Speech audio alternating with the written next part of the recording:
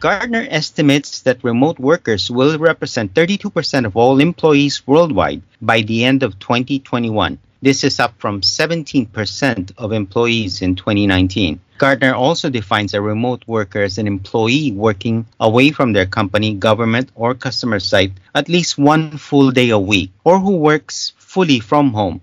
A hybrid workforce is the future of work, according to Ranjit Atwal, Senior Research Director at Gartner. He adds that with both remote and on-site part of the same solution to optimize employers' workforce needs.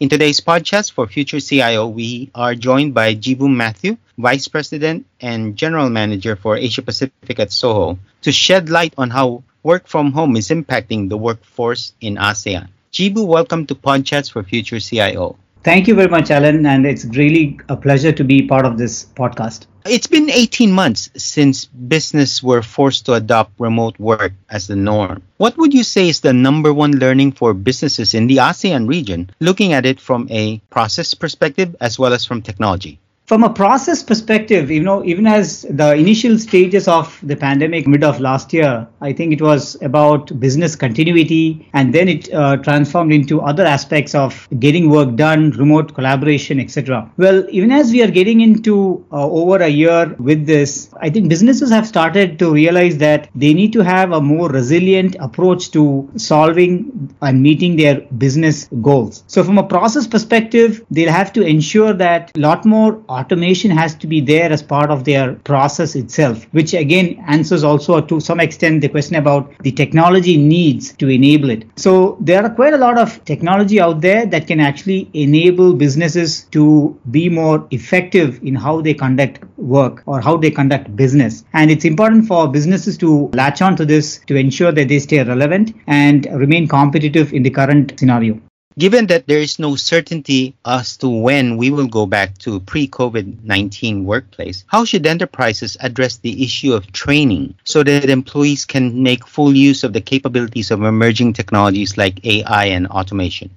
One important thing about AI and automation and training. So even as employees are working from home, I would say in our region, it's more of a hybrid model today. Some countries are having more work done from the office probably, but many are not. So it's an ongoing theme, I would say, and hence, different economies and businesses have to actually adopt to ensuring that their employees have ample opportunities to learn, especially when you are in a setting wherein you are close to your employees and peers could be seen just across the aisle. There was a lot of learning happening, a lot of communication happening on the ground or when it was physical. Today, that's a little bit more challenging, and that is the context in which businesses have to spend a little bit more time and use different approaches to ensure their employees have mechanisms to be trained. Now, learning management systems is a great way of having that done. Earlier too, there was learning management systems were present, but may not have been used as much as it is being used today. For example, security best practices, right? So that's again a huge theme if you look at it during the pandemic.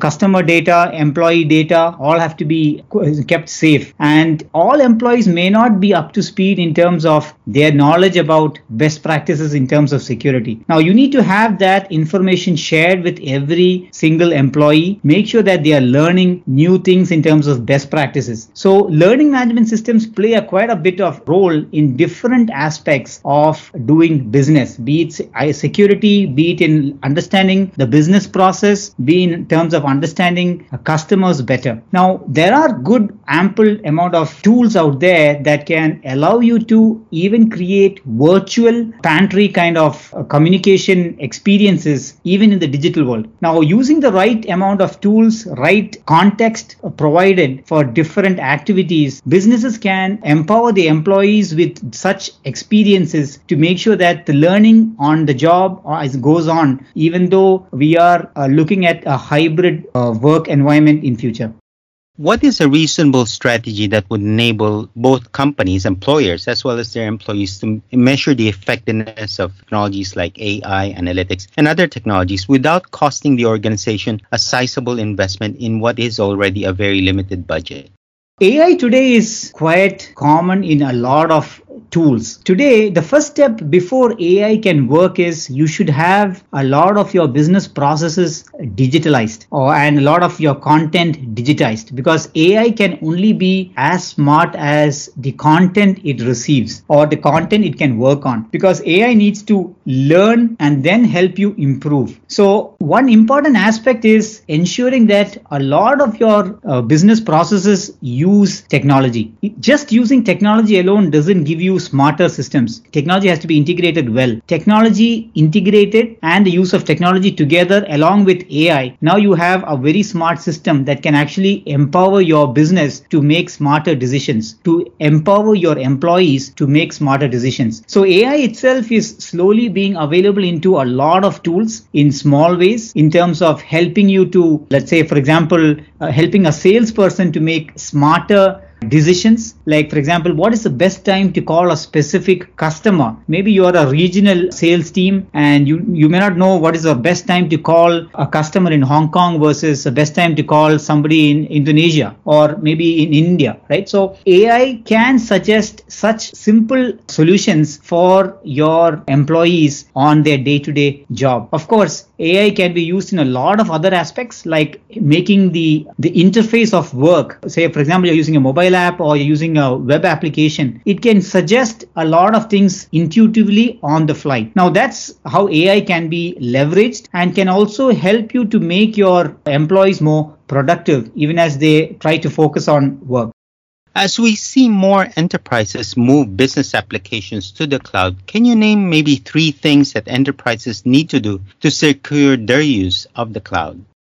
3 important things that the CIOs and others have to ensure that are present for their employees to make sure things are more secure. One most important thing is security is only as good as the weakest link in the whole chain. And typically when you look at where a lot of security breaches have happened, it's because of some person in the loop in the whole chain, right? So education is definitely a very important aspect as far as security itself is concerned. So I alluded to that point, about when I talked about training. So it's actually an important thing that every employee understands the importance of security and what are some basic security hygiene that has to be followed as far as various interaction with corporate data and customer data is concerned. Second, I would say is the investment in good default technology capabilities in the various cloud solutions that you use. Well, cloud itself is a very powerful capability and an enabler for businesses today. And it also allows you a lot of secure best practices if you're aligned with the right cloud service provider. For example, if you use a cloud service, say like Zoho or Mail or Zoho CRM, etc., by default, right, we actually give the ability to enable multi-factor authentication, wherein you could use something like a Touch ID to actually open up your email itself.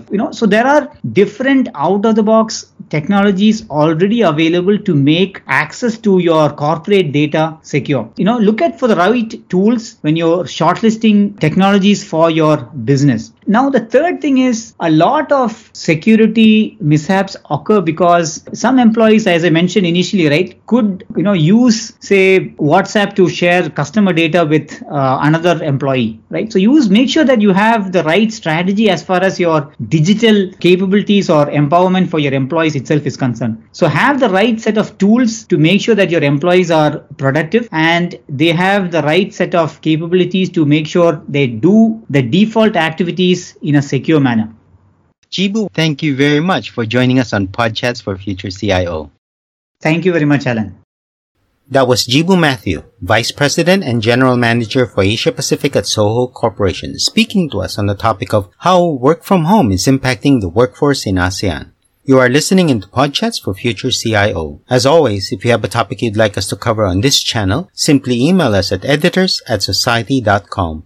We'd also like to invite you to sign up for a free weekly newsletter so you won't miss an episode of Podchats for Future CIO. In the meantime, stay safe, have a great day, and see you on the next episode of Podchats for Future CIO. Bye for now.